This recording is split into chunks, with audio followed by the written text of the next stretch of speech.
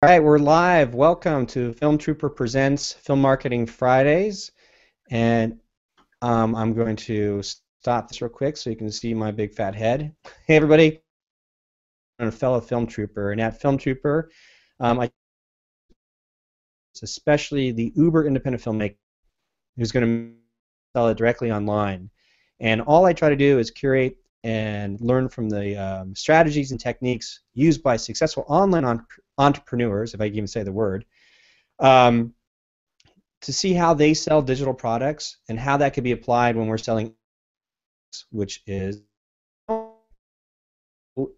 real big thing here is that film production really is no longer a barrier because anybody can make a film, obviously. I mean, this feature film that I made was made for $500 with no crew, so it was like, okay, yeah, the barrier has been broken. Done deal.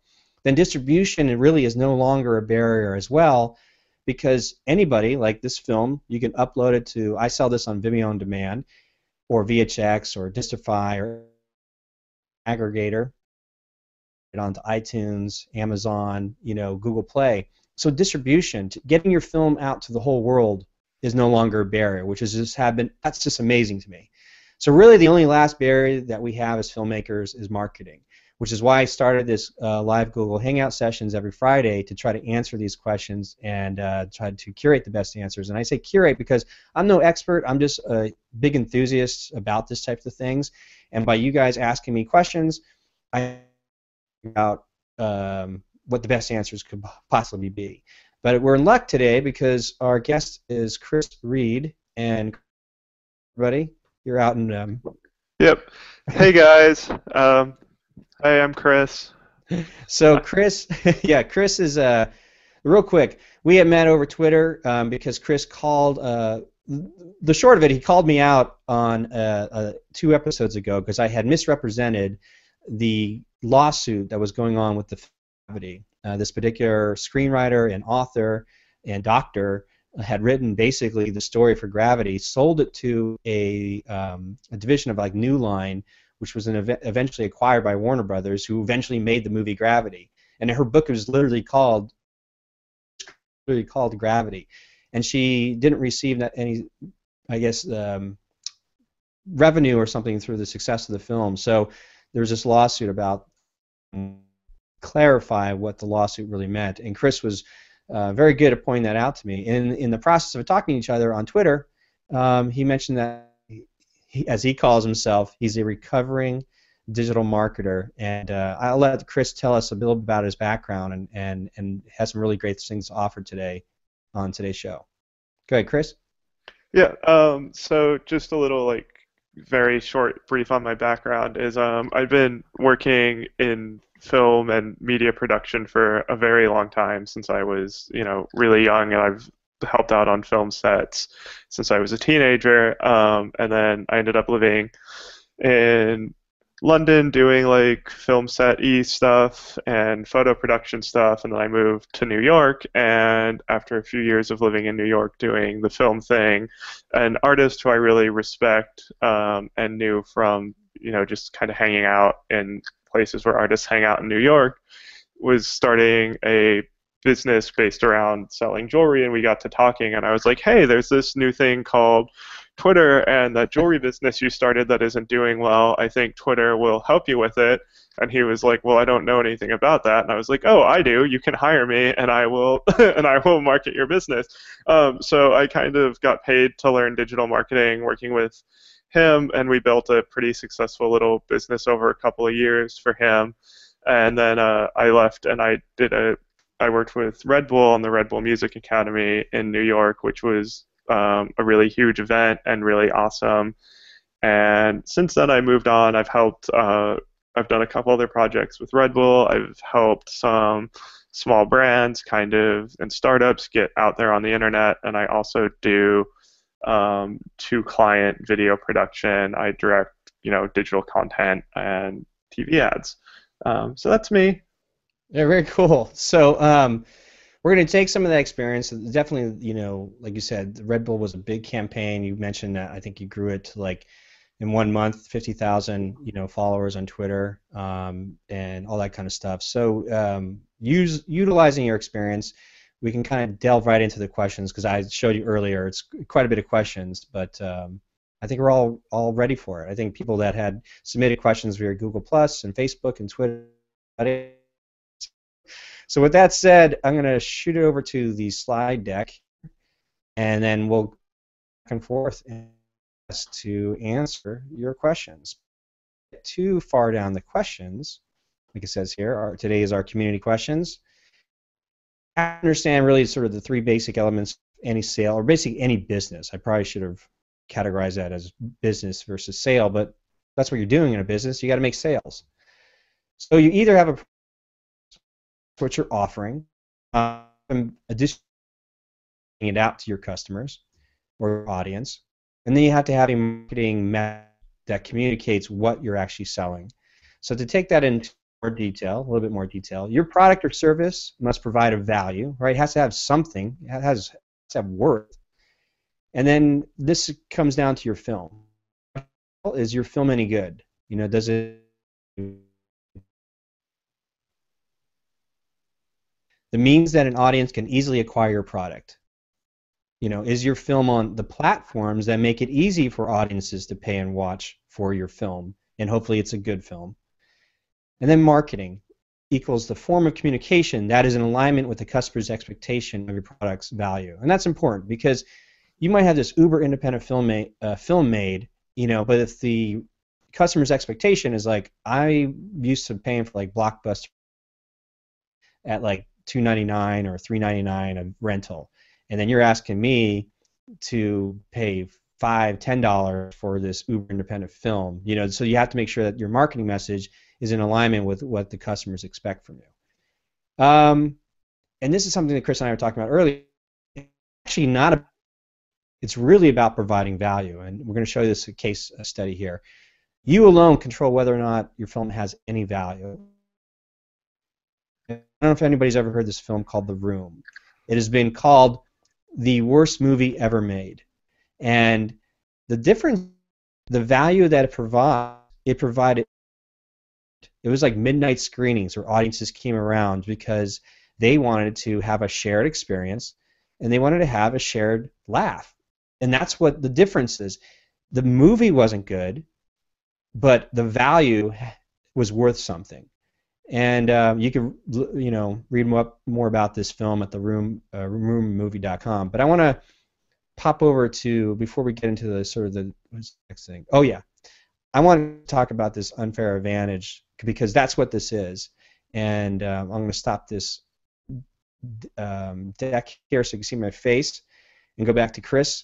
So in your experience, you know, doing digital marketing stuff like that, you've mentioned to me about the unfair advantage, and that's what this is like providing value. And does your film provide value, even if it's not a good film, that kind of thing. So if you kind of elaborate that a little bit more. Yeah, I mean, well, so there's two kinds of. Can you guys hear me? It's not doing. I hear you just fine. You sound great. Okay.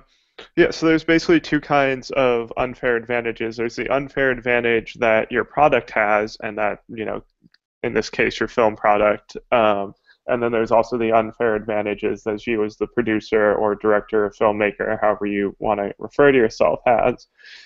And so basically what that is it's your point of distinction, and it's the thing that no one else can rival you at. So for The Room, their entire marketing message is that it's the worst movie ever made, and that's their unfair advantage.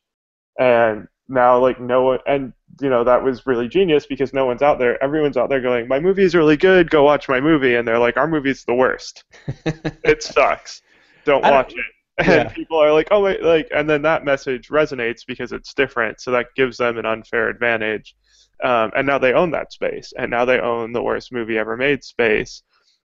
And then so how you kind of just figure out what the unfair advantage of your film is you look at yourself as a filmmaker and you look at like your audience before you even start making a film.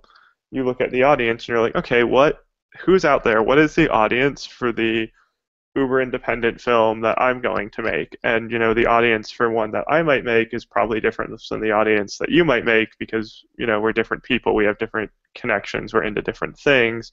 And it's going to be a niche audience, and it should probably be a niche that you have an authentic connection with. Like, you should make a movie about something you are actually into. Yeah, because you're going to be in it for the long haul. So because this process takes a really long time. And if you are doing it for the money and you're making a uber independent film, you might make some money off of it, but it's probably not worth doing if it's not also for the love. So you should be in a space where you have an authentic connection, and so that could be one of your unfair advantages. Is you're like, I'm the only person making a film that has an authentic connection to this hobby that I have or this niche that I am a part of. And then you also have to look at yourself as the filmmaker and be like, okay, what unfair advantages do I have that can push this film? Like, if my film's a comedy and I am really great, like, and honestly, like, you have to be honest with yourself here. It's like you're honestly really clever. You're really good at snappy one-liners. Then your comedy film should have a really great Twitter account filled with snappy one-liners, and that way you can kind of show, because you need to build trust in your audience. You need to show them that your film is worth watching and worth buying, and one of the best ways to do that is through your content marketing. So again, your comedy film and your Twitter account filled with snappy one-liners, people are like, oh, this guy can make me laugh on Twitter. It's more likely that he can make me laugh in a movie than someone who can't even make me laugh on Twitter. And Twitter's free, and his movie costs like $19.99 or $9.99 or whatever you're selling your movie for. So there's that. Or the other thing is, if you manage to get like really great, well-composed shots, and that's the touch point of your movie, and you're managing to do that on a $0 budget, which we all know is incredibly difficult. But like, let's say you have that skill. Let's say maybe you went to film school for cinematography, maybe you've worked on professional sets, or maybe you're just really talented at that sort of thing.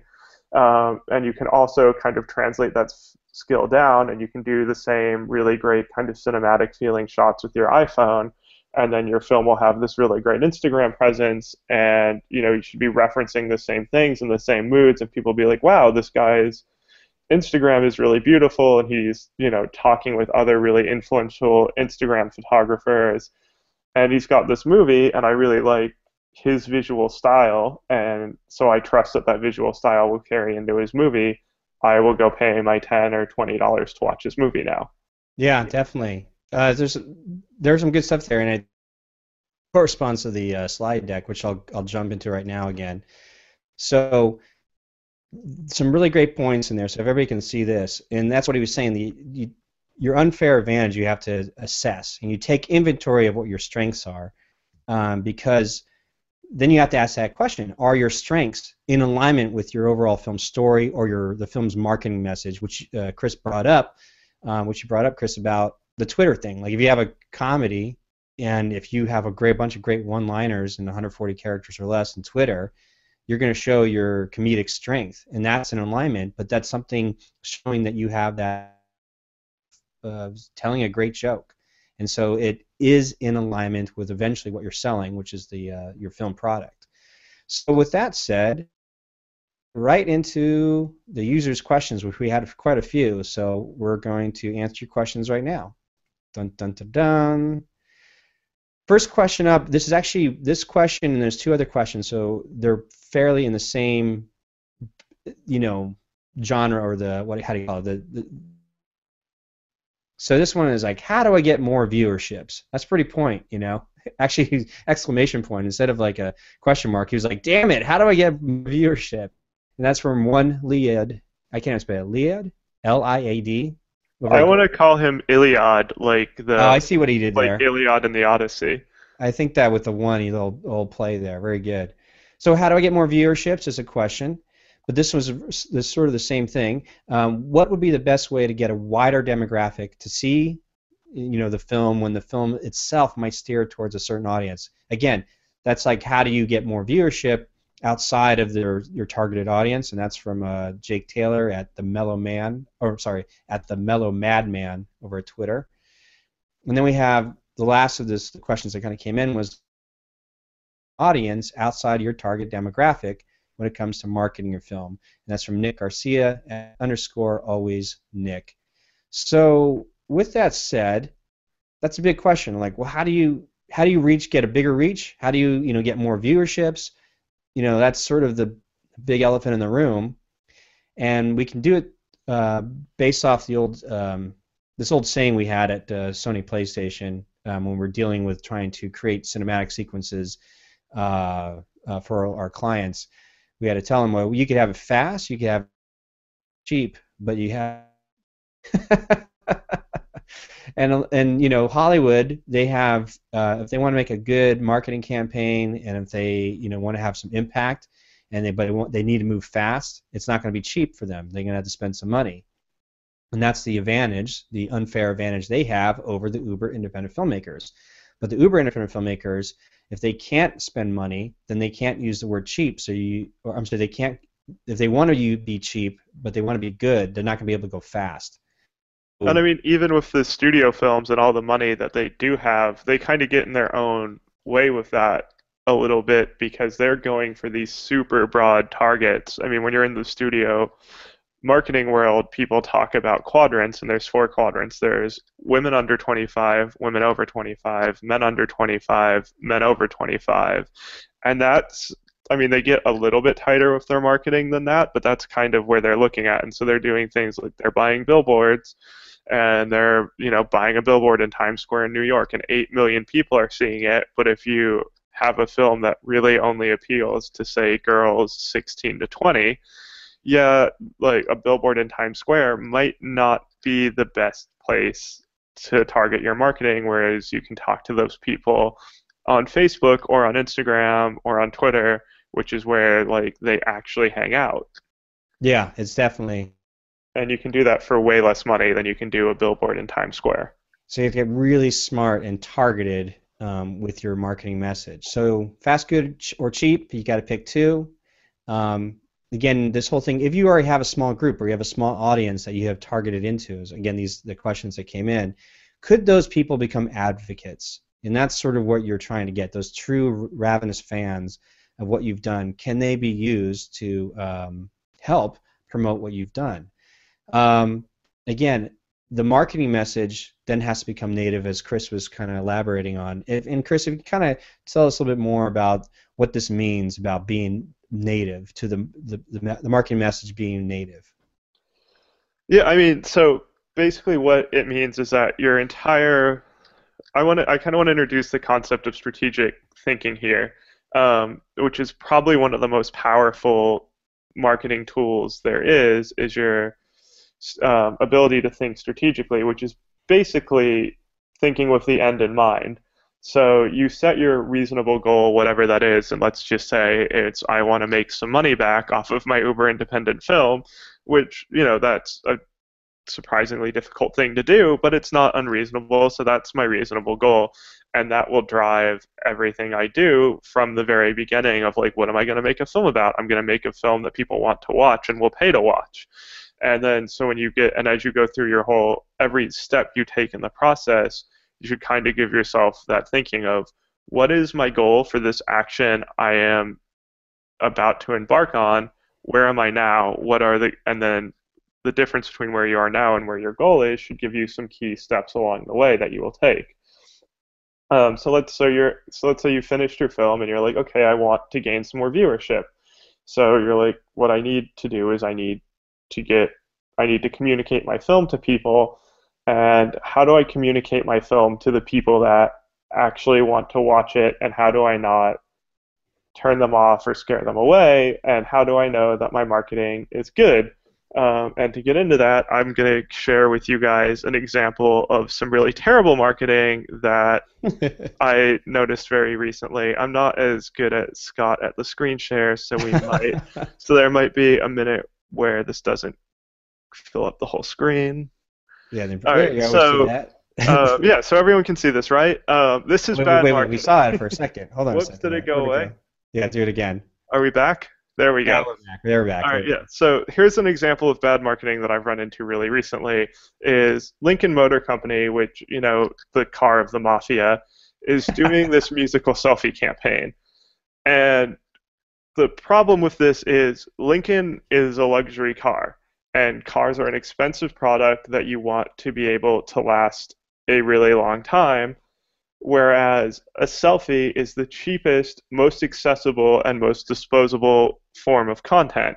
So obviously that's not really aligned with a luxury brand, an exclusive brand. And then we also have to think of like, all right, what's the target audience for a selfie machine?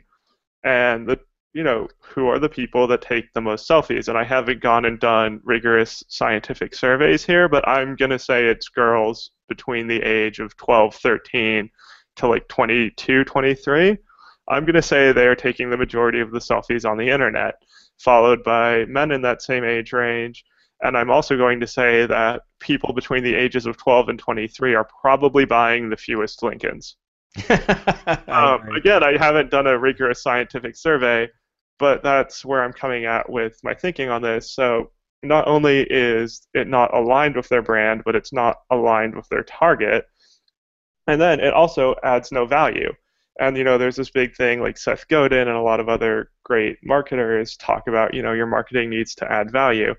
And the basic point there is if no one would pay for it, it has no value.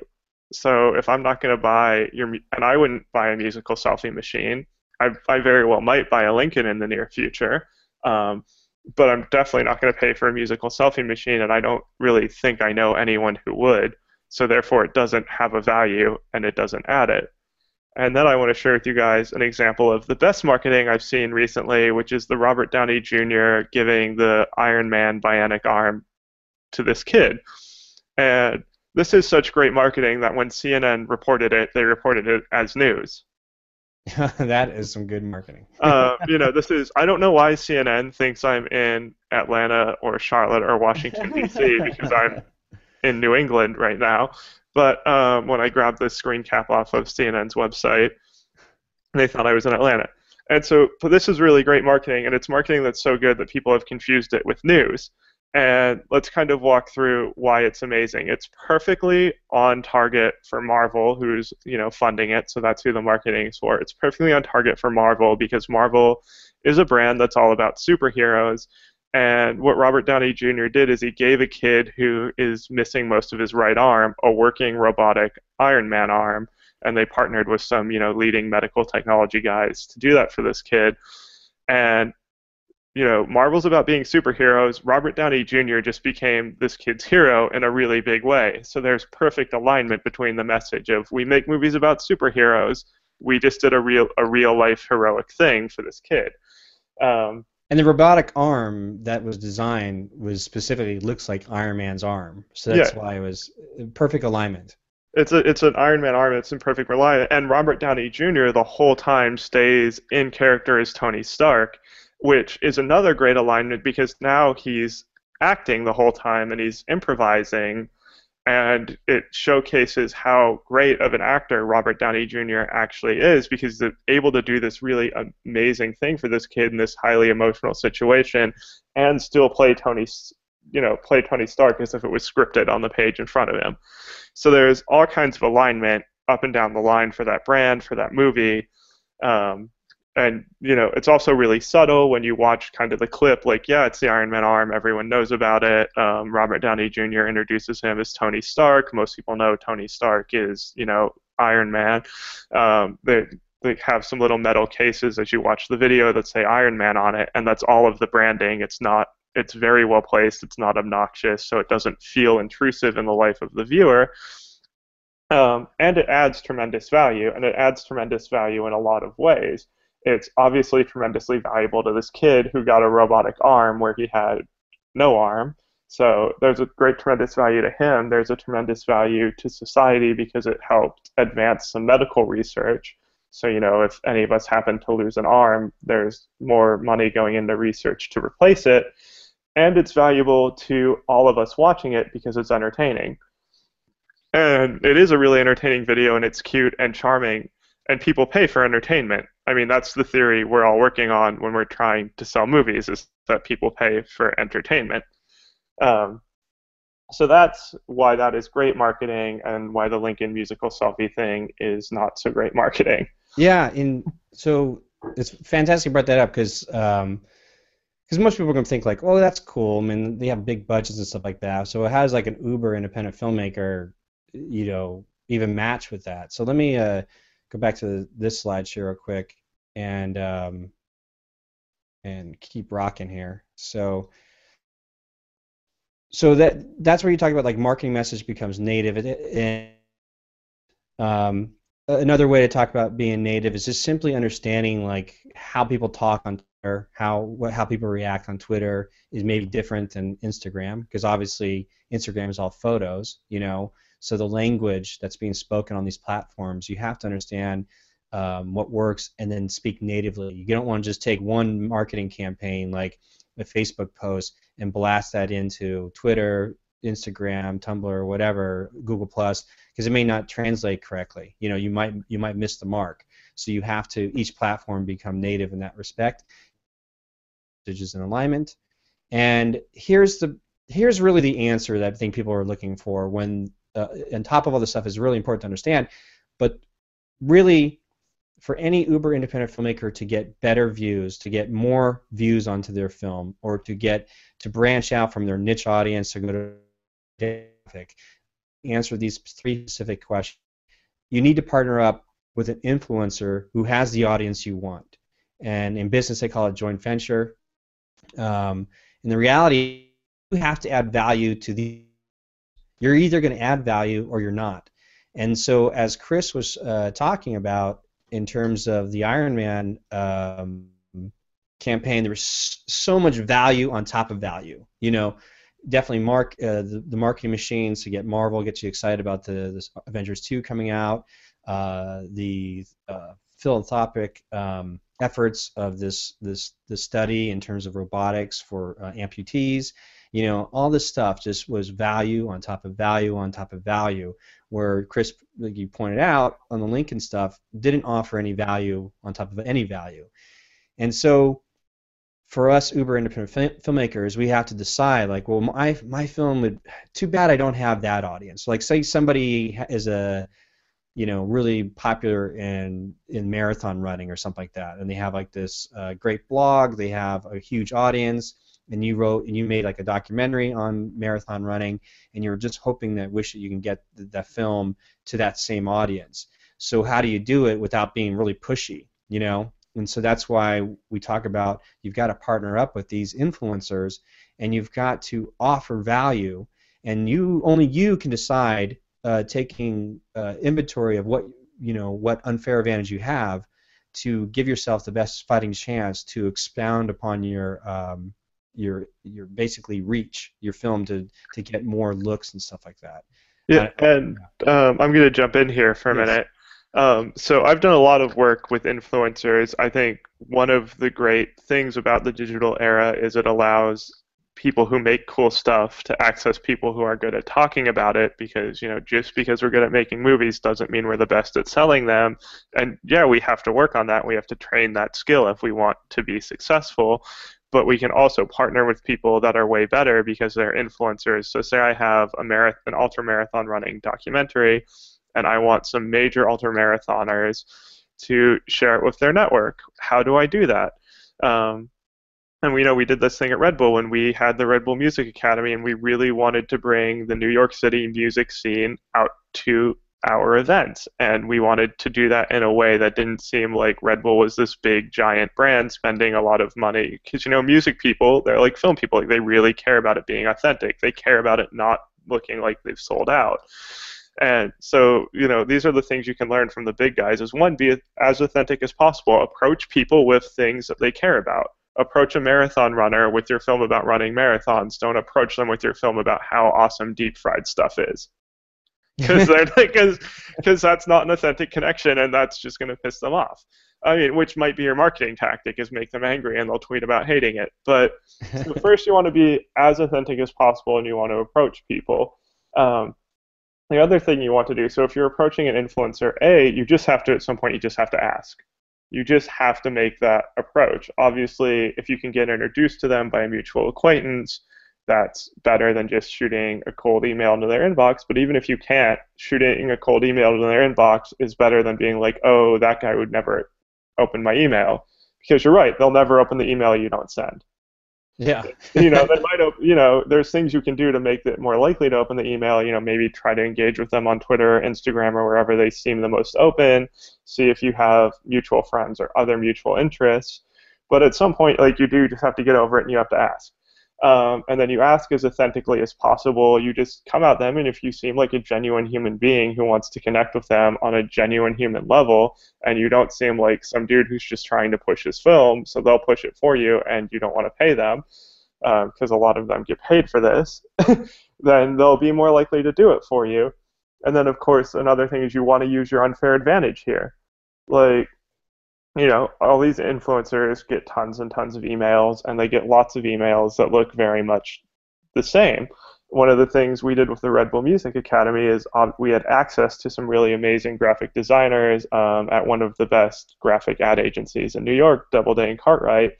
And so we had them make these awesome posters, and we sent these influencers packets of posters. Obviously, we didn't just mail it to them. We talked with them first. We're like, hi.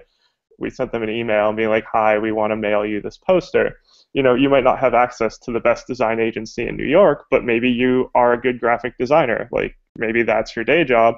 You can do that. You can make an awesome poster, and you can reach out to them and be like, hey, I made a movie about running marathons, and I just want to send you the poster to my movie about running marathon. Oh, and by the way, here's a link where you can watch it on this private Vimeo for free, because I think you'd like it, and I just want to authentically share it with you because I think you're cool.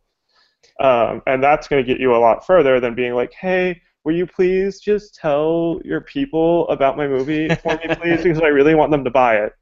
Yeah. It's funny. So there's a tip, like, says to be authentic and asking. So to roll with this whole thing about you have a documentary marathon running, and there's several influencers or bloggers that have a large audience that that you could pay, but if you don't have money to pay, but what can you do to use your unfair advantage is, and what does it mean to provide value to an influence? Maybe they have a book, maybe they wrote a book and that's part of the thing that's on their blog, my experience with the Boston Marathon or whatever it might be. If you're somebody who becomes advocate for whatever they sell on their site, so this influencer, like, God, if I can get in front of that audience, how can you help supersize for this particular person? Like, maybe they know that you're always tweeting about their book. Maybe they know that you're always talking about it on Facebook. They're seeing like you're constantly advocating, and if you can try to help, gather on, then you have like an in. They know who you are, and you haven't asked for anything. You've just been offering help. So then you can also is the ask, but you can ask like, hey, so I had made this film, but I was curious. You're asking the influencer this, like, do you have any advice? Just quick one tip advice of like how I could definitely get it to more people or something, or how do I get it to these specific? It's kind of like a side angle way of like saying, instead of like, hey, I'm a big fan of yours, can you please check out my film? It's more of like, people, there's something about being asked a question and asking your advice that people go, oh, you want I'll be a mentor to you real quick. Here's my advice for you, And then and what happens is it might force them to look at your trailer or your poster art or something and give them your 2 cents. And what happens is you start a dialogue. And then if pushy about it, there's an inadvertent way that you can get in to maximize your time with these influencers. And the reason why you want to find who you want to partner up with them is because that's the fastest way, when you have no money and no connections, to get your work, if it has value, to these people that have already spent years building up an audience and building up influence over the audience that you want. And so that was probably to answer the question as best we can in terms of how to get more viewerships, how do you get, break out of your niche audience and go to a wider demographic. Those are sort of the of how even the big guys do it, but this is how you can do it on an independent style online. But anyhow, Yeah, and I'm back now, by the way. I I saw don't know you if you, drop out. yeah, I don't know if you guys noticed. I for some reason, if anyone wants to provide some value to me, Chrome crashes on my MacBook like nobody's business, but I don't know why. So if anyone wants to, add some value to me and tell me how to fix that, that would be great. And I'll do something for you. But I think before we move on, I think that asking a question thing, that's really great, and you can I've used asking questions of people like major entertainment lawyers who are executive producers, and I've reached out with a question to them and gotten them to talk to me and open to dialogue. And now we're talking about other projects that I have in development that, you ask for advice, you get money. You ask for money, you get advice. So that's, kind of a takeaway there. And, just before we move on, another really great way, this costs money, but not a lot. Another really great way to kind of reach your niche or break out of your niche is through super targeted advertising. And, there's lots of people out there who can get really tactical with you and can tell you, if you want to use Google AdWords, if you want to use Facebook, you can Google that. But what you really need to know when you're doing super targeted advertising is that your creative, your ad copy, and your picture, what goes in, what makes your ad, has to be really general. Like if I had an Uber independent film, and I wanted to target Scott with an ad, and I had a Facebook ad, and had targeted it to Scott, and it was popping up on his feed, and it said, "Hey Scott, you like movies made for under $5,000? You should check out Blank, a film about nothing by Chris Reed." Like that's creepy. That knows too much about him. And like you know these things about your audience because you can choose your targeting based on what they like, and you can choose stuff like that. That's creepy. Scott's not going to like that. He's going to be like, "Whoa, this guy knows way too much about me."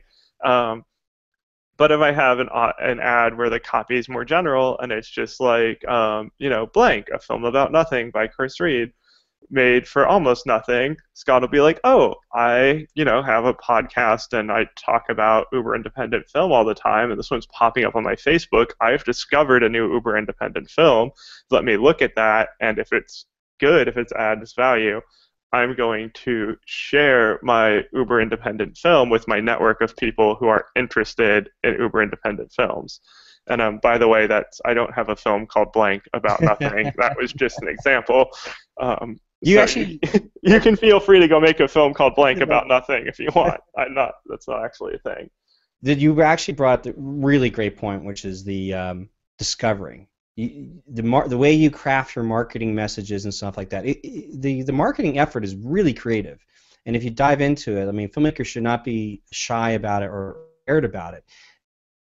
It's going to be another skill that's going to have to be added on to all those general filmmaking skills that you've learned over the years. So the message, your artwork, your videos, your animated GIFs, or whatever it might be, to allow your audience to feel like they, like you said, stuff, as opposed to being hammered over the head with a marketing message. That was great stuff. I'm going to keep going on with real quick the questions, because we have quite a bit to still get through, and everybody can see this. We have a question from Jane McConnell at Jane McConnell on Twitter. She says, ask, what guarantees does traditional film marketing provide in a splintered, highly segmented marketplace for on-demand web-only film content? And let me see here. What did I put into this thing here? Oh, this is where it leads to permission marketing. So her question is like, well, how does traditional film marketing, when you have such basically niche audiences, so how does traditional marketing even work? Well, it doesn't really. I mean, we're going to go into permission marketing. Permission marketing was coined by Seth Godin, and he has so many books. He's like an entrepreneur, a tremendous marketer, just somebody who has a lot of great information to talk about. So that's permission marketing. We could talk a little bit more about that. And again, value versus volume. And I want to talk about value versus volume and permission marketing real quick. So, well, I hear your Do you hear me? I hear an echo on yours, Chris. Um, I hear you fine. I'll try to echo less. Okay, sorry. I, Like I I, don't, I I can don't, hear. I don't really know what's going on, but I can hear. I'll try to be less echoey. Um, So we can go into like what permission marketing. The simplest way to think about it is traditional marketing of the studios is to push, to shout at you, to interrupt your viewing habits, your media advertisements. We're used to that in television. You're watching your show. Ah, dang it! There's a commercial break. The DVR, TiVo was infected. We got over that, and so marketers like, well, okay, well, how do we interrupt them again? Online, you remember the old days of banner ads popping up left and right? They're still around. Is does interrupt your experience. And Seth Godin was saying the new ways to do this, to market to people, is you have to provide them value, willing to accept whatever marketing message you're presenting to them. Case in point, Chris brought up the Iron Man bionic arm for the kid. It was done in such a way the story was interesting. That if we went down that path, we'd be okay if they put a little ad saying Avengers 2 coming out, you know. So, oh hey yeah, Chris, yeah, I'm still here. I think a big thing about permission marketing and adding the value versus volume thing becomes really important. And permission marketing, this new form, this non-traditional form of marketing, is basically the only thing that the uber independent filmmaker has access to them, which is good because it's super effective. And the most effective version is your email list, which is, why Scott he gives away his free gear guide, which adds value to his community because people would pay, probably not a lot, but people would pay for a gear guide to make a film for under $5,000. He gives it away, he gets your email address. That email address is of value to him because that's your most, in marketing speak, we have a term called conversion. It means buying the thing you're selling. That's you get the highest conversion rate from email addresses than you do from basically any other form of permission marketing. And so let's say you go out and you have a cool way and you collect a whole bunch of email addresses and you're like, cool, now I have a MailChimp or a Constant Contact list, and those are the ones that uber independent filmmakers should be using because they're cheap and they're good. Maybe I have a MailChimp or a Constant Contact list and I've got a few thousand people on it. I've got 2,000, 3,000 people. So great. Now I'm going to email them. Please buy my movie, and they're gonna go into their Gmail and they're going to filter you, and you are going to go straight to their spam box because you're not adding value, you're adding volume, and no one wants a higher volume of email. yeah, No one wants that. But everyone wants more valuable emails, and I read a lot of people's marketing emails, whether they're other filmmakers, other film blogs. I read a lot of marketing emails from business people because I see filmmaking as a business, I see creative work as a business, and I see myself as a business person on my own. And there's some I read. They email me every day, and I read them every day because they add great value to me. I like their point of view. And so, how do you do that with your film? Let's go back to the marathon documentary. Let's suppose that we've got a documentary on marathon running. If you've made a documentary on marathon running, chances are you know a lot about marathon running. I'm actually a runner. I would really like to get emails in my inbox helping me learn to be a better runner. And if you had a film about marathon running and I had subscribed to your email list and you were giving me tips on running techniques, because I don't have a running coach, and things that you'd be like, this is something you can check yourself. This is how you can avoid injuries as you push from your 5K to your 10K distance, or whatever it is that you really know and that you can honestly add value to these people, and again, in alignment to what your movie's on. So if you have a marathon running movie, you at least learned a lot about marathon running in the process of making that movie. Share that with people who are interested in marathon running. yeah, definitely. So I mean, like you said, just because you have so many email lists, your job is to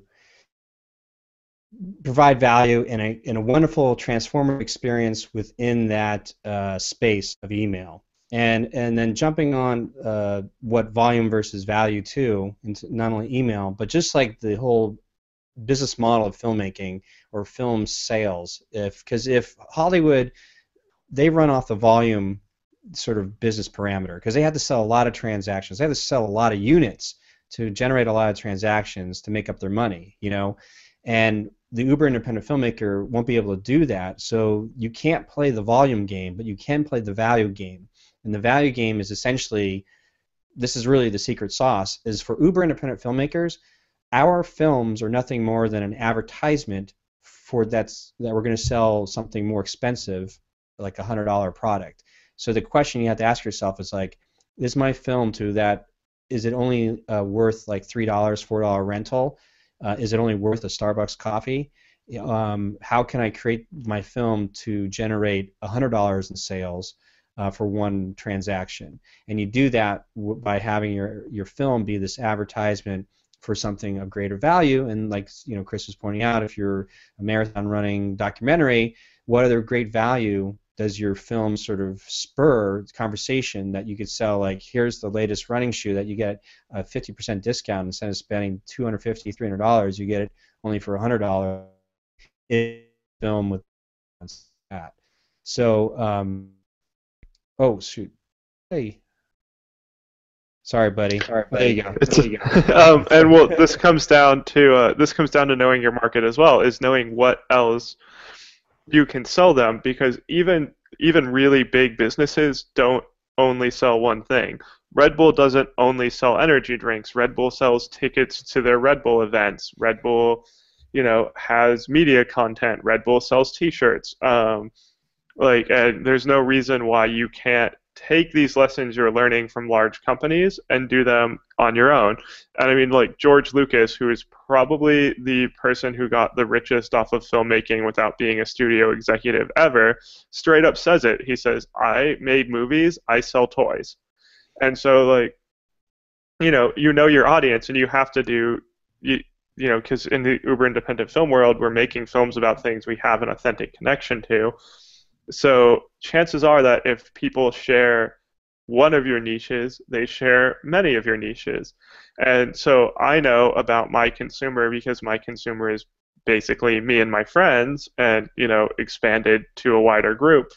Like, I know that I can sell my consumers fairly expensive T-shirts as long as they are very well designed, because the people that are, you know, that people that come from the sphere of influence that I come from really care about their T-shirts. It's just a thing that we do. And so I know that I can probably sell my target market like $40 to $50 T-shirts, but I also know that I can't sell my target market a coffee mug at any price. Like, it could be 99 cents. They're not going to buy it. They don't care about buying coffee mugs. Other people will be able to sell coffee mugs like Stax, like DFA Records, LCD Sound System, James Murphy's record label. James Murphy told me he makes more money off coffee mugs than he does off music, and James Murphy is a rock star.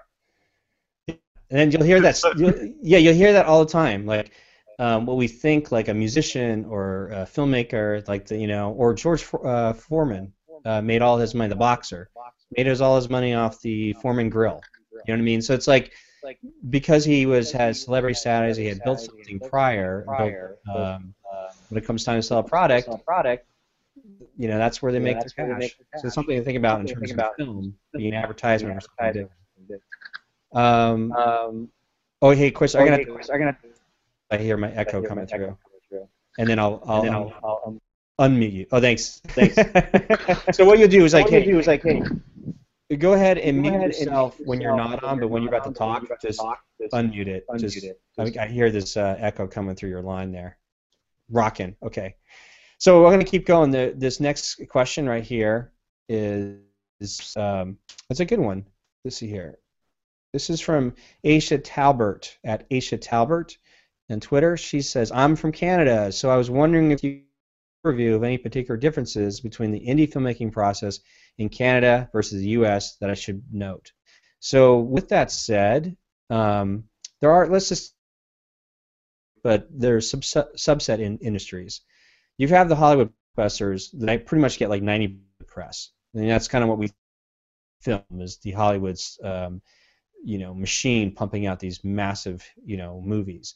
But then there's the indie Hollywood, which is kind of like your festivals and your press. So all the press that revolves around these festivals, the Cannes Film Festival, Sundance, Toronto, whatnot, and those are sort of like the award-winning dramas and documentaries that you're going to hear about Oscar time. But there is actually another indie Hollywood at the film markets, and this is when press really talks about. It's not part of the regular blogosphere. I just had this great interview with Scott Kirkpatrick, who's the director of distribution over at Mar Vista Entertainment. He just wrote a book helping screenwriters get their scripts noticed by Hollywood better, and he was basically explaining that there's this whole other subset industry that really drives a lot of like 80% of Hollywood, and these are the films that you see being brokered on Channel, Life Channel. These are the action stars of the 1980s or something like that still have a huge pull internationally. What you don't see in this world of film markets, you won't see dramas, you won't see comedies, because comedies don't translate well from like American comedy that has a lot of American references and has a lot of witty dialogue, don't necessarily translate to markets internationally across the world. Many years ago, the number one comedic star of all markets was Rowan Atkinson, and because he doesn't say anything, a lot of his performances were all physical comedy, so it was a universal comedy that people could understand.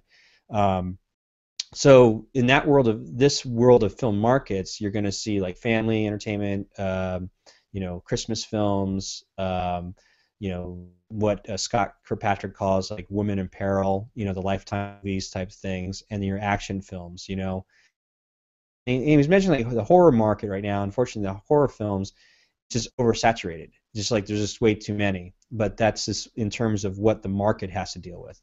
And then you have the international indies, which a lot of international states, or the state-funded or government-funded, the films that you see get to like the Oscar nominations. A lot of that's actually come the actual state itself, because they want to display like their country has high levels of filmmaking talent and skill.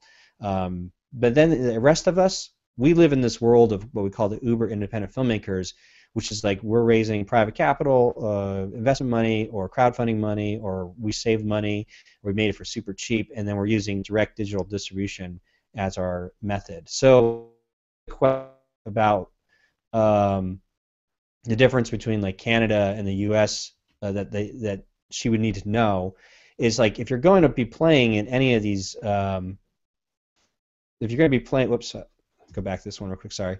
If you're going to be playing in the indie world, know that are you playing in the film market world? Are you playing in the festivals to get the press?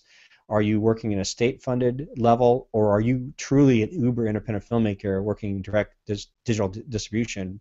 If that's the case, then it doesn't really matter where you live, because the internet has global access, and maybe your only goal is to just get in on Netflix. And just recently, good God, I don't know if you saw this, but Netflix just announced that they're looking to roll out a different business model by just offering straight buyouts for certain films.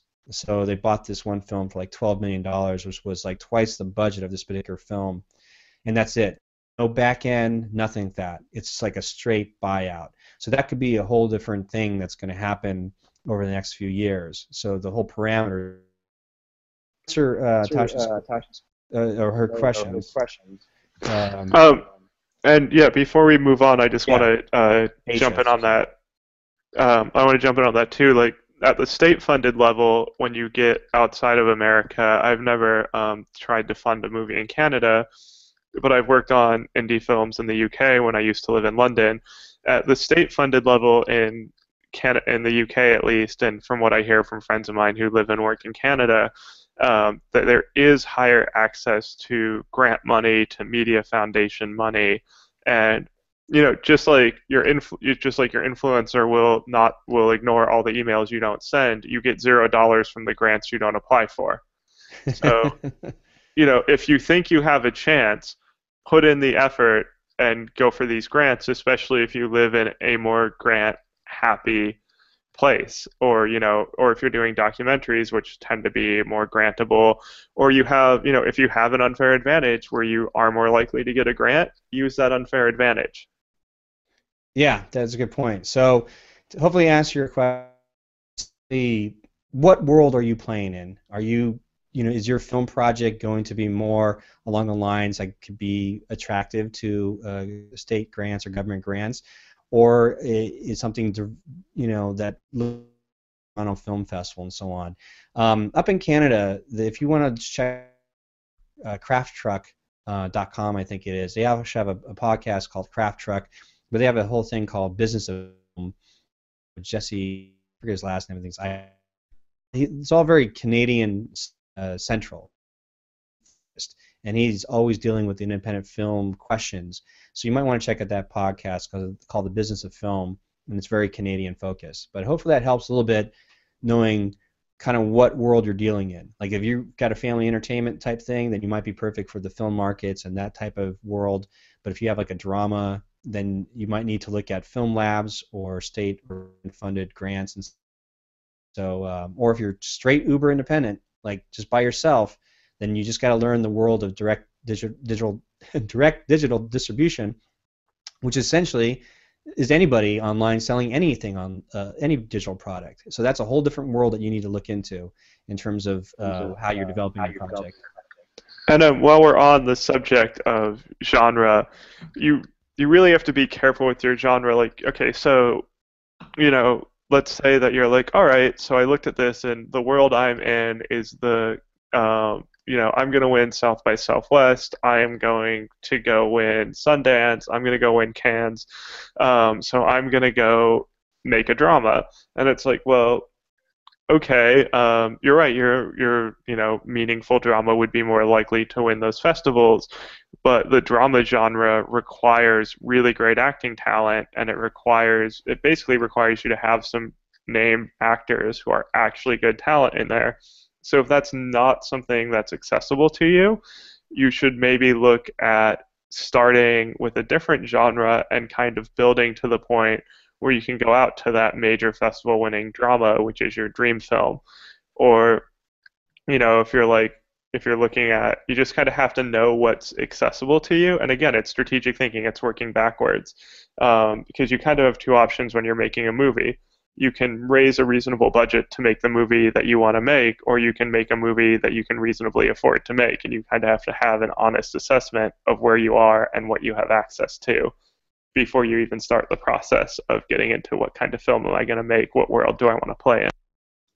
Yeah, and you talk about strategic thinking. I mean, if you do take some time to look at like what films that you admire and really look at their trajectory towards success.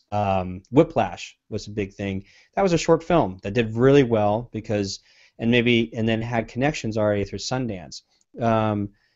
Any of those major festivals, you have to nurture, you have to get in at some ground level to some extent with some work prior to essentially get grandfathered in to have a better fighting chance. A lot of those people from Sundance sometimes are part of the Sundance Lab, and Tribeca now has a film lab. So they're nurturing filmmakers and putting them in the right place and with the right connections. So whatever work they have, they can feature in festival at its best. It's always the outlier. The press seems to on the dream of like this film was made in a garage up, accepted, and all the dreams come true. That really rarely happens. So yeah. Well, yeah. I'm going to say something like that's a lie, and I think one of the anytime someone's like, I made this movie in my garage with no money, and it got distributed by a mini major or a major studio. Like, it's a lie. They didn't make that film for $7,000 in Mexico City. They made that film for $7,000 in Mexico City, and then took it to a studio's post-production house and put it on their $1 million equipment and used their very skilled, very expensive technicians to basically remake the entire movie so it could be sold. So, well, now that I've gotten that rant out of the way, the other thing I wanted to say is, as we were talking about, like, the festival world, and you were kind of getting to a really important point where it's all about connections. And I hear a lot of things from people being like, yeah, I know filmmaking is all about connections, but I don't have any connections. And it's like, so go make some. You get zero, like, you have to build a network. You have to go out and get connections. And maybe you don't live in New York or LA. Maybe you don't even live in a city at all. Maybe you're in a small town somewhere. There's always things you can do. You can get on Twitter, you can get on the internet, you can join conversations that are already happening, you can add value there. You can get on LinkedIn, you can see who knows who, and you can ask for introductions. There's always ways that you can get connected. You can go to your local film festival and meet other filmmakers. You can go to a local acting class and meet people that want to act. If you understand how important connections are in the industry, which you should, because they are one of the most important things, there's really no excuse to not go out and make them at whatever level is accessible to you. Whether that's, getting into a major festival or going to an acting class in your local city or getting on Twitter and joining the conversation. Yeah, and a lot of people, sometimes will volunteer at a festival, and you just you want to get in good graces with sort of the decision makers, and then always figure out what the incentive is for everybody involved, and where you can provide your value. But in terms of that dream, and unfortunately, that's sort of what all of us have been living with, and every generation it happens. It's sort of like you've heard about the pyramid schemes, these sales things, like the same ugly monster sort of pops up every so often, and because it's selling the dream, and it's this in marketing, it's like sell the sizzle, not the steak. So don't get too caught up in it. Definitely do your homework to reverse engineer, like, really, how did these films become successful, and like what's the common denominator. And a lot of it is because they can only get so far without help. They need help. They need that person to get that introduction.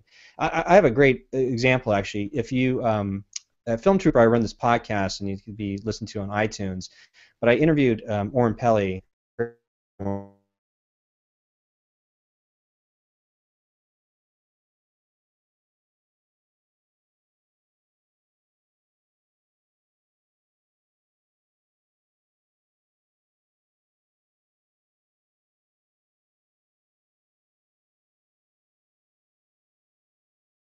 What happened to the experience of making that film. And although it was the right place, the right time, but even Oren admits there's so many little things that had to happen. Like, there's an element of luck that has to happen to make those outlier stories blow up. I mean, the reality is like I said, with this particular situation, just because super successful doesn't mean everybody else after that see the same success. It just doesn't happen. So just something to keep in mind. But I'm going to keep going on the questions as we hit the hour mark, and hopefully we can wrap up in another half hour here. Let's see here. Go back to this. Okay, cool. Oh, yeah. So this is 2 questions here. You can see this. When you have a film with no stars or no names but a good story, what is the best way to market it? And that's from Oluyomi Osana at Ola the Scribe. So I probably butchered your name so badly, Olu, so I apologize. But this is a good question.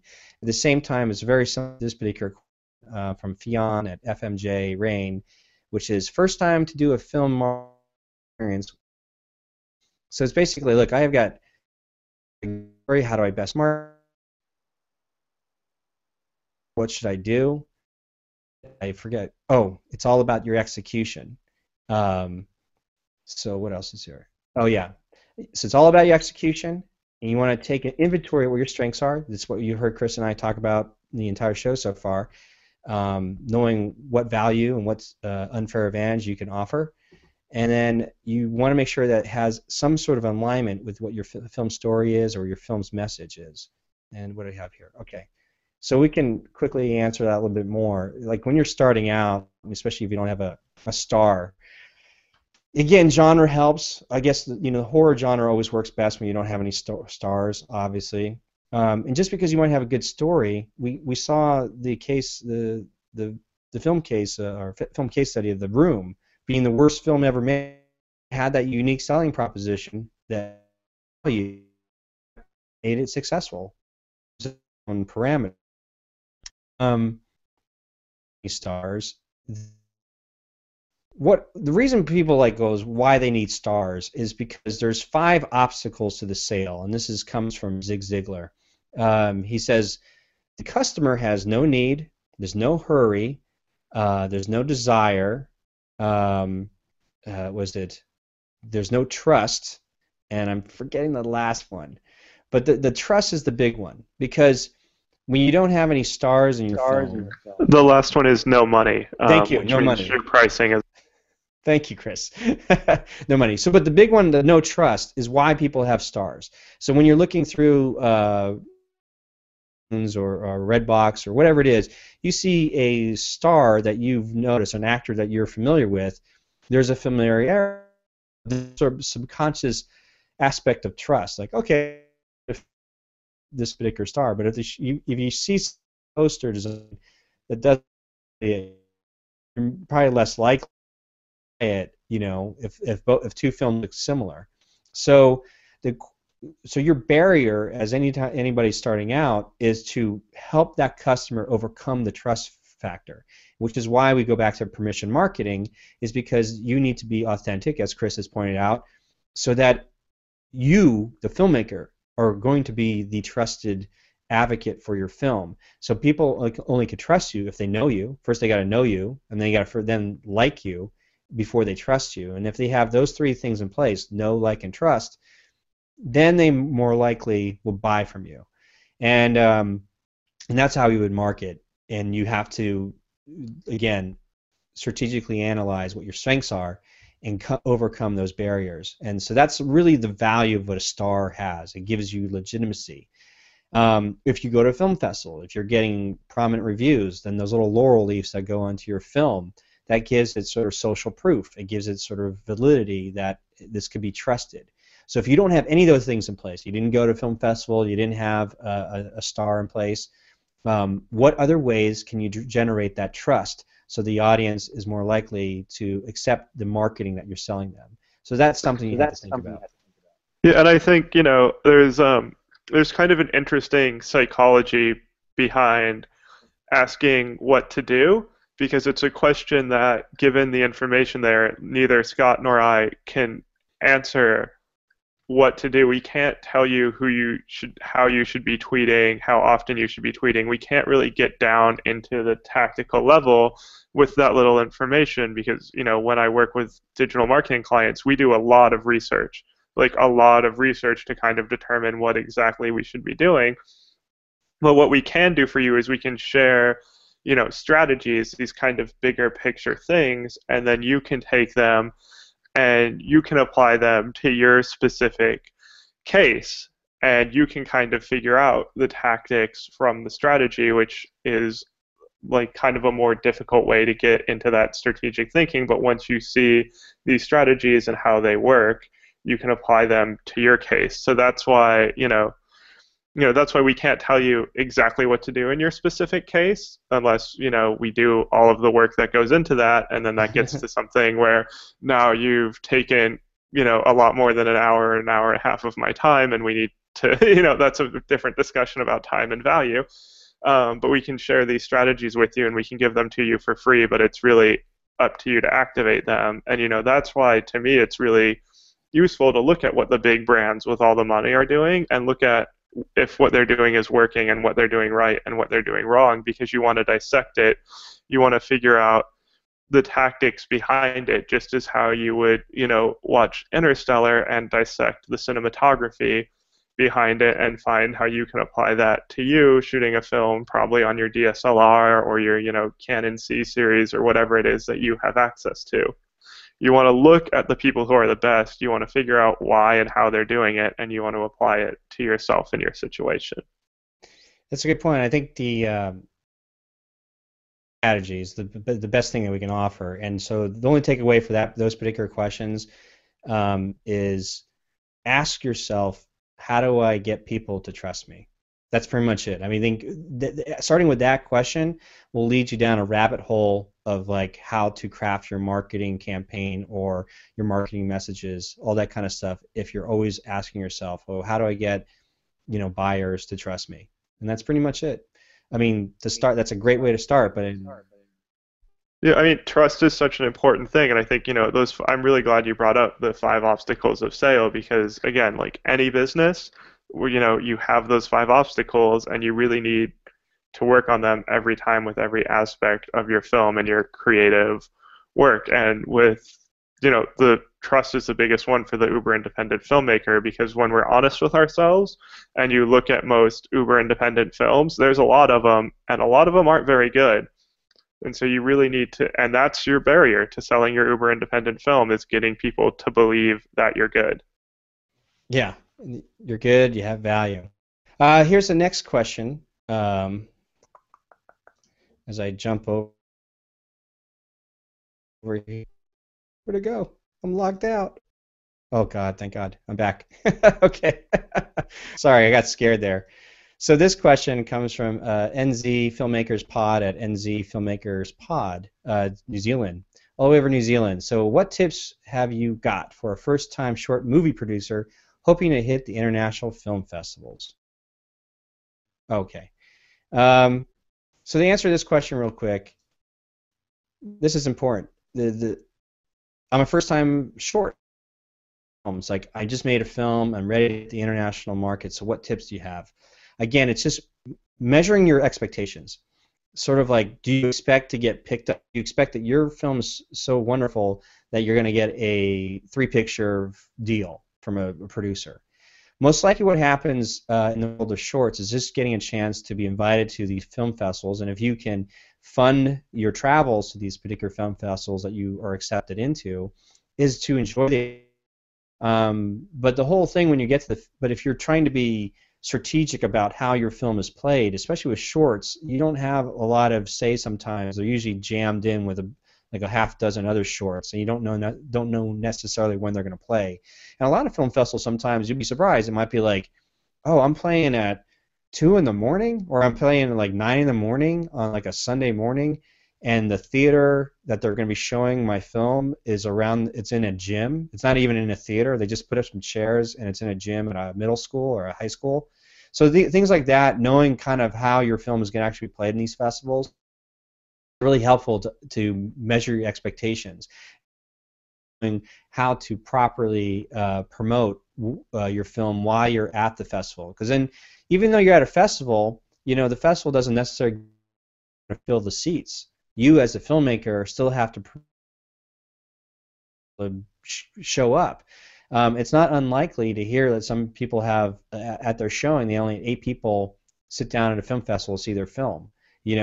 Where you could easily get 8 people online to see your film. You could probably easily get 20 people to see it. So measuring expectations. So the best thing about your journey with a short film going to all these international film festivals is what Chris and I were talking about, is really use it as a gateway to get in programmers. Find out who are the decision makers of that festival, because what happens if you give them like kudos, if you send them flowers as saying, I'm just so thankful to have my short film part of your festival, I had just a great time, or like here's some things that I loved about it, and maybe some things that can help to make it better. Trying to build that relationship, because what you're gaming on, you're hopefully banking on, is that you have such a great film festival people and so on, that when you come back with your next film, they already know who you are. And say you come back with a feature film. That's how it works for all these people that got into Sundance. Like if they get into Sundance with like a short film, those who work networking angle to their advantage, know that they can come back with a feature film. And I'm not, I'm not an expert in any of that kind of stuff, but Mark Duplass of the Duplass brothers just recently at South by Southwest had a whole proclamation, a keynote speech where he talks about this. He's like, you make a film on your iPhone right now, short film, get in festivals, work the festivals, network, and then get your film. He was saying basically get your film to actors, get them fans and try to work that angle. So then you write like a film for them, and then you're able to come back the next year to that same end with a feature, but with also an actor that has like a name to him. So then you have more. You are offering value to that festival and your career. So every step of the way they were leveling up. And again, if you get a chance, just Google Mark Duplass at South by Southwest 2015, and this tremendous keynote speech that'll help you, know what to expect if you're going to a lot of your first film festivals with your first short. So. And I think this guy in New Zealand, he or she is at a great point to start doing some strategic thinking. So you've got a short film, or you're about to make a short film, and you want to hit some international festivals. So there's a lot of strategic thinking that you should do right now, and that will kind of guide your actions as you embark on this journey. And that is like, all right, one, like, what are my goals for this short film? Is there a feature that is kind of on the same concept, on the same story that exists in the same world? And is my goal with this short to kind of use it to get the attention of some people who might help me who might get me access to the resources to make the feature? Is it just to get into festivals, just to start meeting people, to open my network in that way? Is it to sell it? If it's to sell it, maybe a short film isn't necessarily the best vehicle. Maybe you want to kind of expand it to that, broadcast hour, that 45 minutes, so it's more market friendly, more sellable. So there's, kind of so you have all of that strategic thinking about the short film that you're going to make or have made. And then if you're looking at, so say, you're in New Zealand and you want to make some international festivals because New Zealand, a country on the smaller side, and you want to break out into larger markets. You want to reach, the worldwide film market. And so you want to look at the festivals that will give you access to this worldwide film market, and you want to look at what short films have done really well. Who won the Grand Jury Prize at South by Southwest this year? It was Pink Grapefruit, which was actually made by some guys I know, and it's really great. Check it out. Sorry for the plug, but kind of organic, had to happen. I wasn't even involved in it. I just know the guy, kind of know the producer, but stuff like that. Like, so say you're targeting Sundance and South by Southwest, you should go find the short films and even the features that did well at Sundance and South by Southwest over the last 2 to 3 years and watch them, and take notes while you watch them and deconstruct them. And again, you're learning from the best, and you're learning what these festival programmers are expecting and what they're responding to, and then you can give them that. And that doesn't necessarily make your work derivative. It's just doing research for the business that you're building, the business of you as a creative worker, you as a filmmaker. Yeah, definitely. Some good stuff there. It sounds cool. I can't wait to see it now. Now I have there's a connection. Here's the next question real quick as we power through this. Present this to everyone. Cool. This question comes from Cinecat at Slinky Malinky. I love that. How to find and build your audience online, and how to market an event screening. So there's two parts to this question, and these links may help. The first link, actually, over at filmtrooper.com, I have I'm making a video series on YouTube. I have 3 videos up so far. It's it's a case study, how to make a movie. Is how do you audience? And it's a 15-minute video that goes into watching me, right there online, just searching through Google+, Twitter, and Facebook as I target into specific groups, and then look for what the dialogue they're having, and then determining what value you're going to be providing them. And the other thing here is, you asked about an event screening. And there's another link that you can grab, which is Think Globally, Act Locally, a film marketing case study. Again, a case study of what I used to hold a theatrical premiere for my film, The Cube. And really what you get out of that is this. In the short of it, when you're trying to build your audience, or how do you find your audience, as Chris was saying, there's strategically the end result, what you're going for. So we were using the case study of the marathon runners. So obviously that's easy. You just go to like a Google Plus communities or Facebook groups, and you're just typing in, marathon running groups, and you join those groups. Like you're just spending time listening to how people talk to each other, or like what kind of language do they use, or and then you have to ask yourself, like, if I were to make a film for this specific audience, what's the best film I can make for them? What value can I offer them? And you kind of have to be honest, because if you're a fan, like if you're a marathon runner and you're a fan, how would you like to be marketed to? How would you like a uber independent film to be presented to you?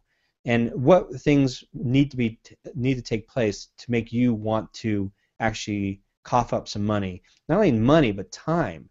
Because that is probably the most valuable thing that we're asking any of our audience to do, is give up time, because they have so many options now to do, to watch and to play video games, to just find entertainment all over the place.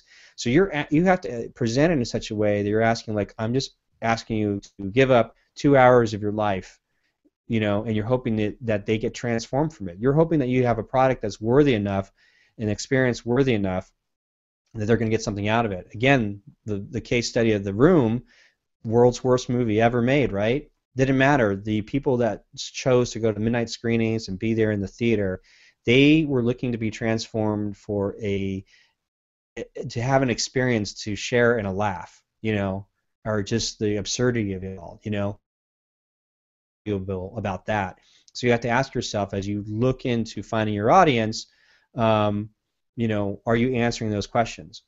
And the second part of that question is, okay, so now you're ready to put your film out to like a live event.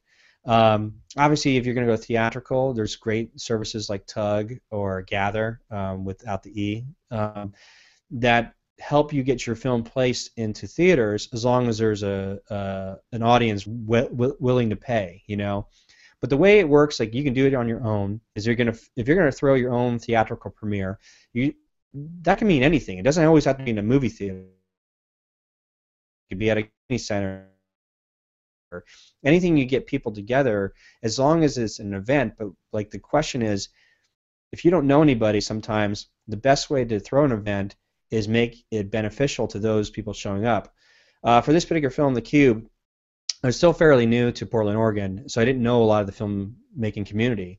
So what I did was, there was a theater in town. I had to make sure there was a bar across the street, that after the event, I wanted to make sure that people had a very close proximity, a place to go and get some drinks, because I was thinking about the whole experience. I was go see the movie, and then you had to go find parking, 3 blocks down or whatever it was. So I made sure the venue had ample parking, that there was a bar across the street, so the whole to see the movie was going to be fun, because I planned events afterwards. But the biggest thing I did, which is what I learned from online, was that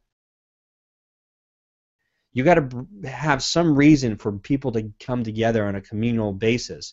Not because your film is not going to really sell it. There's nothing to it. There's no names. There's nothing. Just because you made it, by holding a networking event, I was honoring other filmmakers in town, showing their trailers of work they have done, and bringing them together so they can meet each other. At the same time, I gave them a silly award. And what you see, look at my finger here, this little mug back here was filled with some candy, and that was my award. And the thinking was, instead of getting a statue that probably is worth nothing, at least they get a free mug and some candy. But the whole point was, they brought their audience with them. I got a chance to honor with some silly award, but I brought people together. I brought a networking event together, and The Cube was just a side thing. So that's something you do with your theatrical networking event. Yeah, and I want directors. to. Yeah, I'm back. Chrome Yeah, I saw died again that. and came, so I'm back again. Again, if anyone wants to add value to me, tell me how to fix this, and I will repay you in helping you with your digital marketing. Um, but I just want to say, like, events are so important.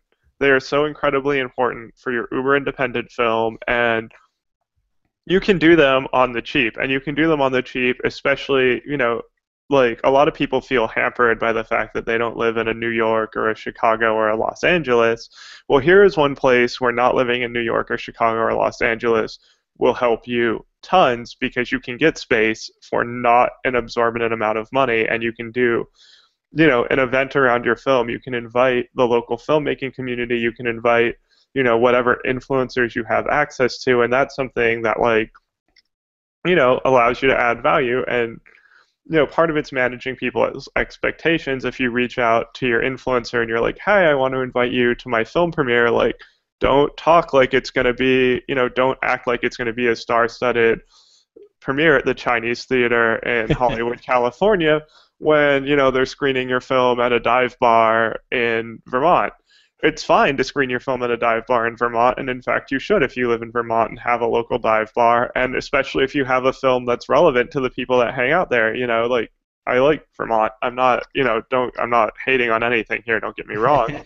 It's just, manage the expectations of the people coming, and like, like Scott had for his premiere of The Cube, he had the whole night planned out, and he had, like, so if he managed to strike up a great conversation, he already knew there was a place where he could take these people. And, I don't know how he set it up, but I would bet that he probably went to that bar in advance and knew it wasn't going to be super crowded and super loud and super obnoxious. He might have even called them and been like, hey, I'm going to bring somewhere between 3 and 30 people to your bar on a Tuesday night. Like, is that okay? Yeah, Um, it's exactly what.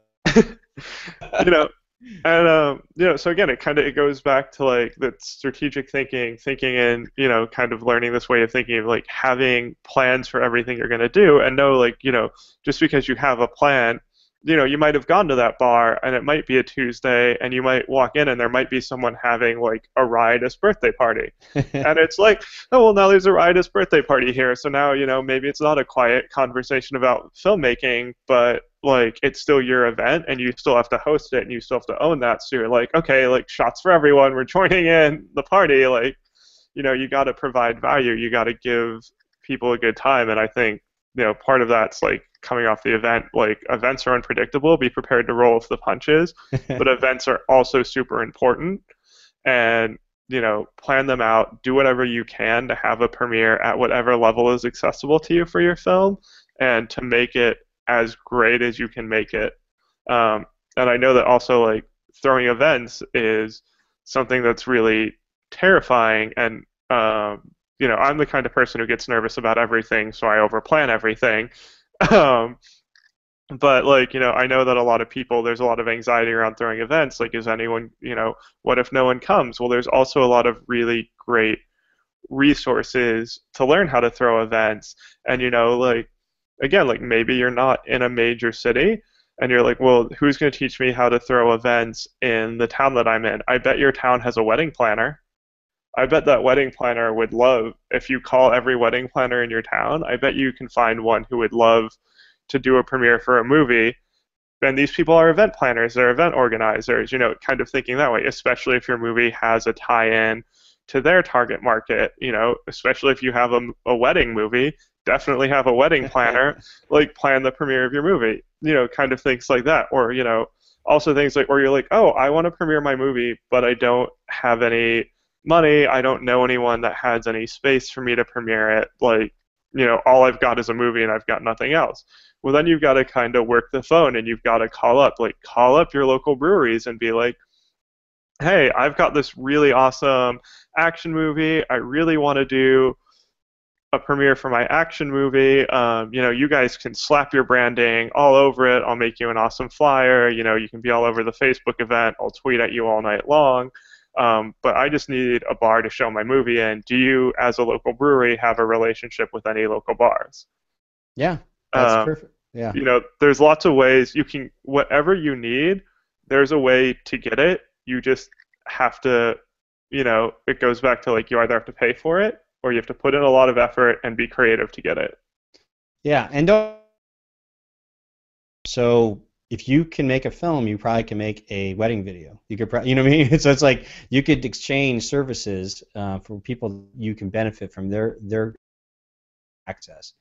So hopefully that helps in terms of building an audience and also setting up your first screening or your event, and it is really helpful to try to know the things. Again, if we're doing like the marathon running example, if you were to plan an event where people get runners or half off entrance fee to the next marathon that's going to happen in that town, things like that, or you're going to show off the latest technology of shoes or energy bars or whatever, clothing. If you make it at that kind of event, target audience would have, there's going to be a greater experience for them. And think about it yourself. What would be the best experience for you? Or think about some of the best experiences that you've ever had in terms of going to an event, and why did that work, and what a pleasurable experience create that for your own event. So we are in the home stretch. This is the last question. We are hit an hour and a half. It's a little longer than our normal Film Marketing Fridays, as I try to keep it to an hour. But this is a special one because we have Chris on as well as Oh, shucks, I'm special. Awesome. So, okay, so here it is. The last question is, how does online compare to theatrical distribution in terms of a film success and a potential return on investment? Let's see here. Suggestions. Let's stay. So here, the big gorilla. What animal is it? Is it an elephant? Yeah, elephant in the room.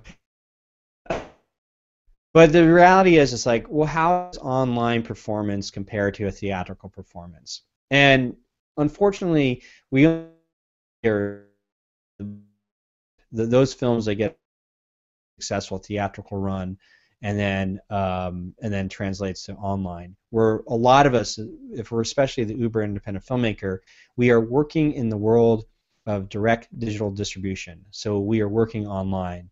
And so I've been working on something that's definitely needed in the film industry, in the community, because a lot of filmmakers want to know what are the true numbers of video on demand.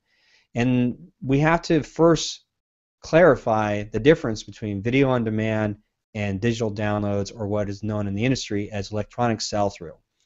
The reality is, uber independent filmmakers, they don't play in the world of video on demand. Every time you see something like VOD or VOD numbers or VOD success or whatever it might be in the blogosphere, it needs to be very clear that those numbers are related to cable video on demand, and those deals are being struck with formal distribution companies. So the uber independent filmmaker cannot judge the performance with their own performance, because the only thing we can deal with is digital downloads and electronic sell-through. And I'm going to show as I throw this up. Oh, I had this thing. I'm going to show you something I've been working on. I haven't released it yet because, well, I just haven't released it yet. But this is a report. Hopefully you guys can see this. I'm going to share this as it goes over here. Okay, you should be able to see this. All right, you guys see this little report? Okay, so to highlight it for you guys, I'm working on a Film Troopers video on demand and digital download report. And this is dated back in February 22nd, 2015. And the reason to use this report is, first off, is understanding the terminology. And I won't get into it too detailed here, but this report here shows video demand, MOD, VOD, SVOD, IOD. You're like, what the hell? This means like cable video on demand or transactional on demand, free on demand. There's also subscription cable video on demand, like HBO Go, SVOD, which is Netflix, and iVOD, which is, or ad-supported VOD, which is like Hulu. So all this stuff doesn't mean anything to us, really, if you're the uber independent filmmaker, because if you do not have a distribution deal, companies are not talking to individual independent producers. They're talking to distribution companies. So when you see this terminology used, VOD, it's not being accurate, because really what Maker works in is digital downloads and streaming, or EST, for electronic sell-through. And again, this is not really part of VOD. This is not part of the numbers that includes iTunes, Amazon, and Google Play, or OTT, over the top, which is like media you get through like Apple TV, Roku Box, Chromecast, and Amazon Fire and whatnot. But this is electronic sell-through is really the world of Vimeo on demand, X as well. iTunes, and to get on Amazon and Google Play, you need to pay a flat fee to an aggregator, not a distributor, but an aggregator. An aggregator is just a service company, so that iTunes does not. The reason being is that iTunes doesn't want to deal with every single independent producer.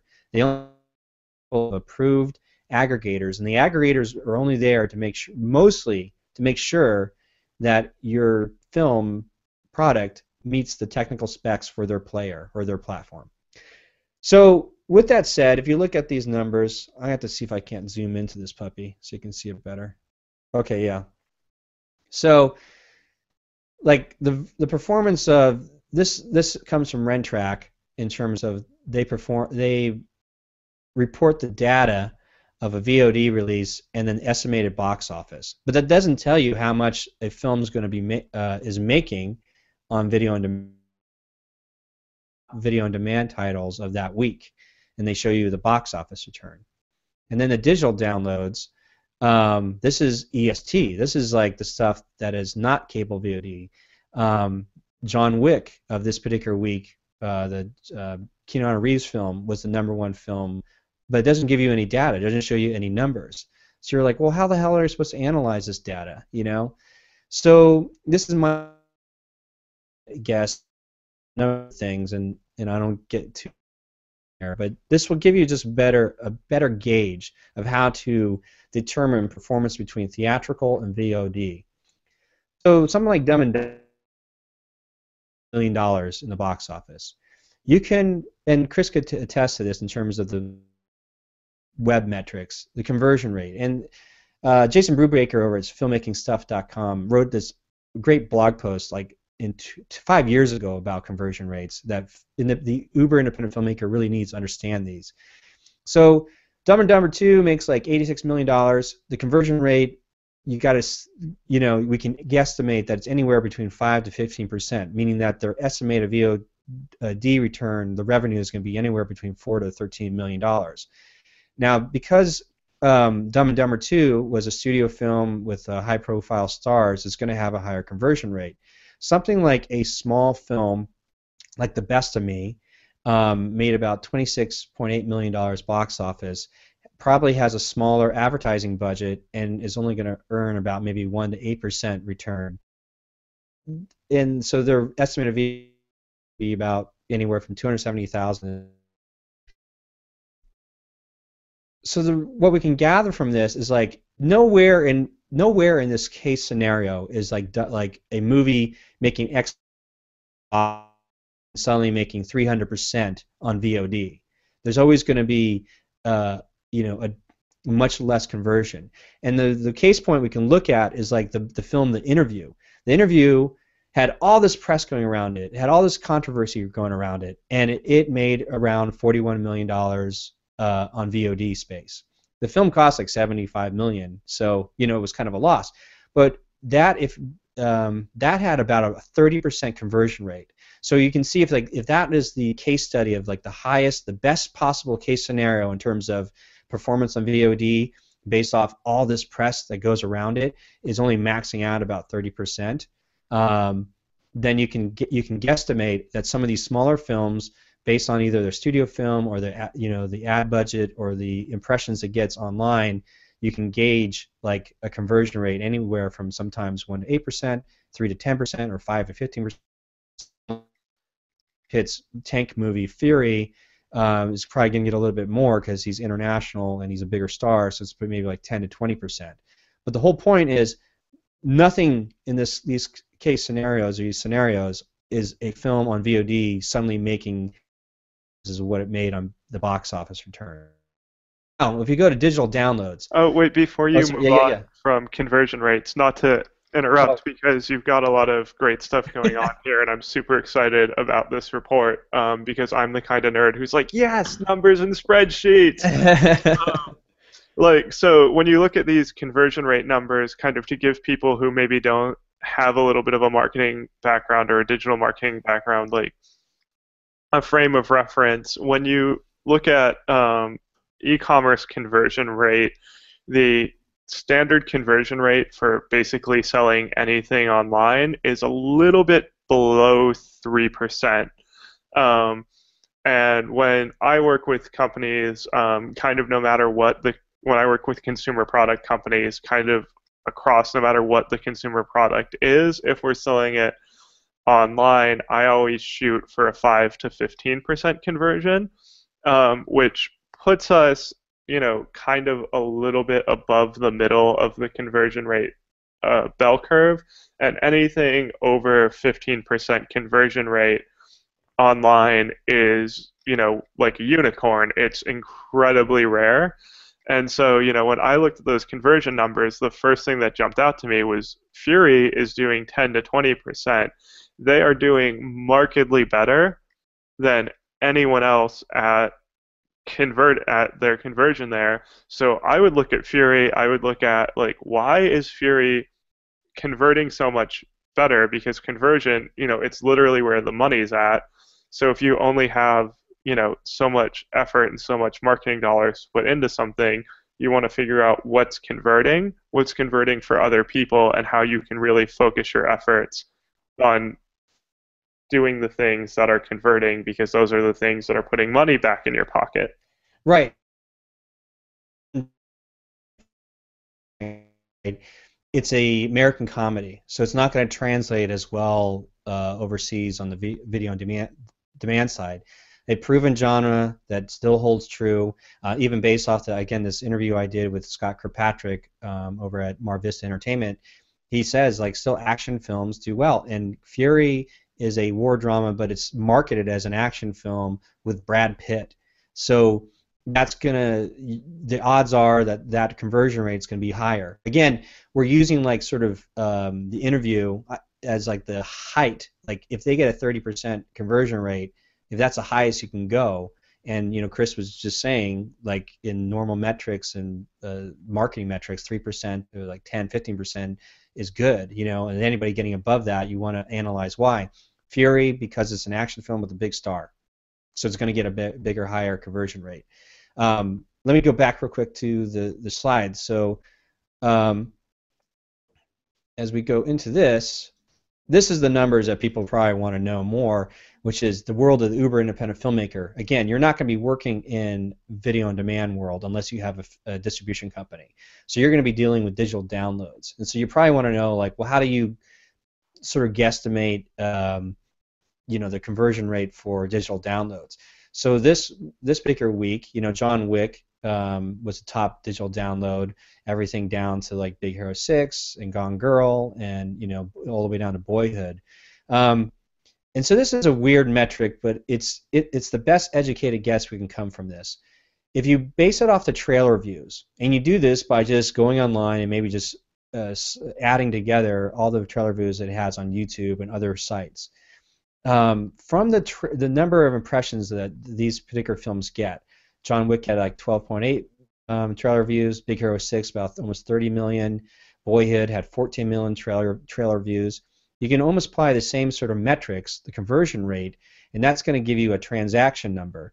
So John Wick being 12.8 million views, it was a Lionsgate film, it wasn't like a big budget film, it wasn't in the theaters that long, and so you're probably going to guess around like 3 to 10% conversion rate, meaning that equates about 300,000 to 1.2 million transactions at an average sell price of $8, anywhere from $5 rental per digital download or EST side is going to be about $3 to $9 million. The reason something like Big Hero 6 would get a higher percentage. One, it's a Disney film. One, it's a kids genre, and the higher sell price is because most of these type of children parents buy it because they need to have repeat viewing. So their average sell price is going to be more, yielding a much higher sort of potential revenue. 14 million views. Again, it's still an independent film, even though it got a lot of Oscar push. Maybe 3 to 10% conversion rate, and so you can kind of guesstimate sort of the transaction numbers and a price point between $5 and $10 rental, whatnot, or sale price. So even if I'm way off in prices, if it finally came out and says, Boyhood made, $56 million or whatever it might be, the whole point is it didn't make $300 million. Like, you're not going to see performances of like $100 to $300 million on digital downloads. So to better guess where your film could perform is these metrics. Like, if you have a star and if you have a Lionsgate distribution and with a minimal marketing budget and exposure, you might be getting 3 to 10% conversion rate. But if you have a big studio backing, Big Hero 6, Fury, Gone Girl, we're talking big stars here, you might be seeing a 10 to 20% conversion rate. And this all comes down to this thing here, which is called, what is the 1% conversion rule? And Chris talked about, like, marketing, the metrics of 3% being quite normal. Actually, 1% is quite normal too. And here are some examples as I zoom into this. Here's some examples of the 1% conversion rule in fact in terms of electronic sell-through. There's a film that did very well in the blogosphere and on some film festivals called The Layover. It had about 80,000 trailer views. The transactions eventually came out to be about 800 transactions at an average sale price of $6, and they made $4,800. And this is the URL source where I got those numbers. There's another case in point, Escape from Tomorrow, this film that was shot in Disneyland that nobody knew about, was acquired by, I forgot, John Sloss's company. But it had about 1.2 million trailer views, so you can guesstimate that the 1% transaction from that, 1% of 1,200 transaction numbers times $10 gives you about $100, which is what made digital downloads, electronic sell-through, not video on demand. Video on demand will actually yield them a higher return, but they have to pay percentages to the cable company, percentages to the distribution company, and so on. This is just straight digital downloads. This is the world that Uber Independent Filmmaker is working. American, the Bill Hicks story, the Film Collaborative did a really great case study and numbers on this particular film. It had about 795,000 trailer views, and 1% of that is almost 8,000 transactions at $7 a pop. They earned about $55,000 in electronic sell-through revenue. And again, and this link provides a much thorough case study of that particular film. You'll see that it actually made more because it did theatrical, and it also did VOD, but it had a film distribution company behind it. But if you look at the EST numbers, this is what it's working. And again, the magic 1% rule, conversion rate rule, is in full effect. And you got this film that kind of looked like a bomb, a Keanu Reeves film, Man of Tai Chi, earned about 9.5 million trailer views, and then had about 95,000 transactions at $10 a pop. It made probably under $1 million. And again, there's reporting the sources here. So by gathering these numbers, I was able to give sort of a best estimated guess, the best educated guess I could, based off the numbers that are coming through Rentrack that reports how well certain VOD movies are doing versus how well digital download movies are doing, and then for the Uber independent filmmaker to understand, like, what, the most conservative effort you can use is use the 1% conversion rule, meaning that this bottom line is this, as I go to my face. Based off the number of trailer views that you get online, you can guess that about 1% of that will turn into people actually buying your film or renting your film. So that helps your gauge and your projection. But you're going to say something. Go ahead, Chris.